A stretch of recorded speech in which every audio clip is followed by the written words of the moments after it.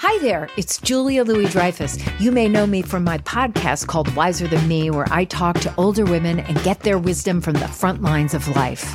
I was amazed by how many people told me our show made them look forward to getting older, which is why I'm here to talk about Season 2 of the show.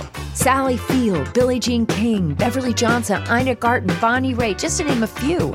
All hail old women. Wiser Than Me Season 2 is out now from Lemonada Media.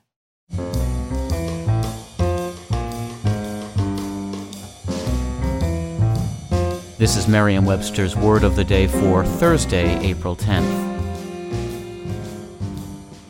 Brought to you by Merriam-Webster's Collegiate Dictionary, 11th edition.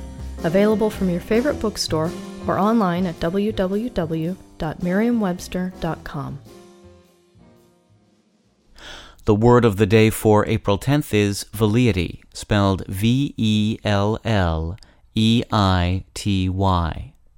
Velleity is a noun that means the lowest degree of volition, or it can also mean a slight wish or tendency, an inclination, as in this sentence.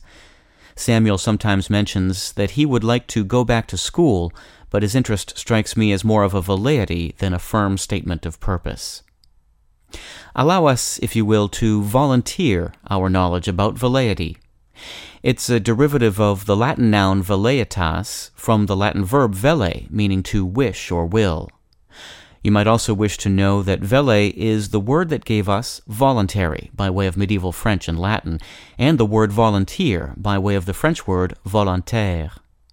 While both of these words might imply a wish to do something, specifically to offer one's help, and the will to act upon it, the less common velleity refers to a wish or inclination that's so insignificant that a person feels little or no compulsion to act.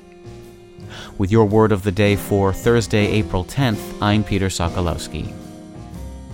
For more information, visit Merriam-Webster online at www.merriam-webster.com.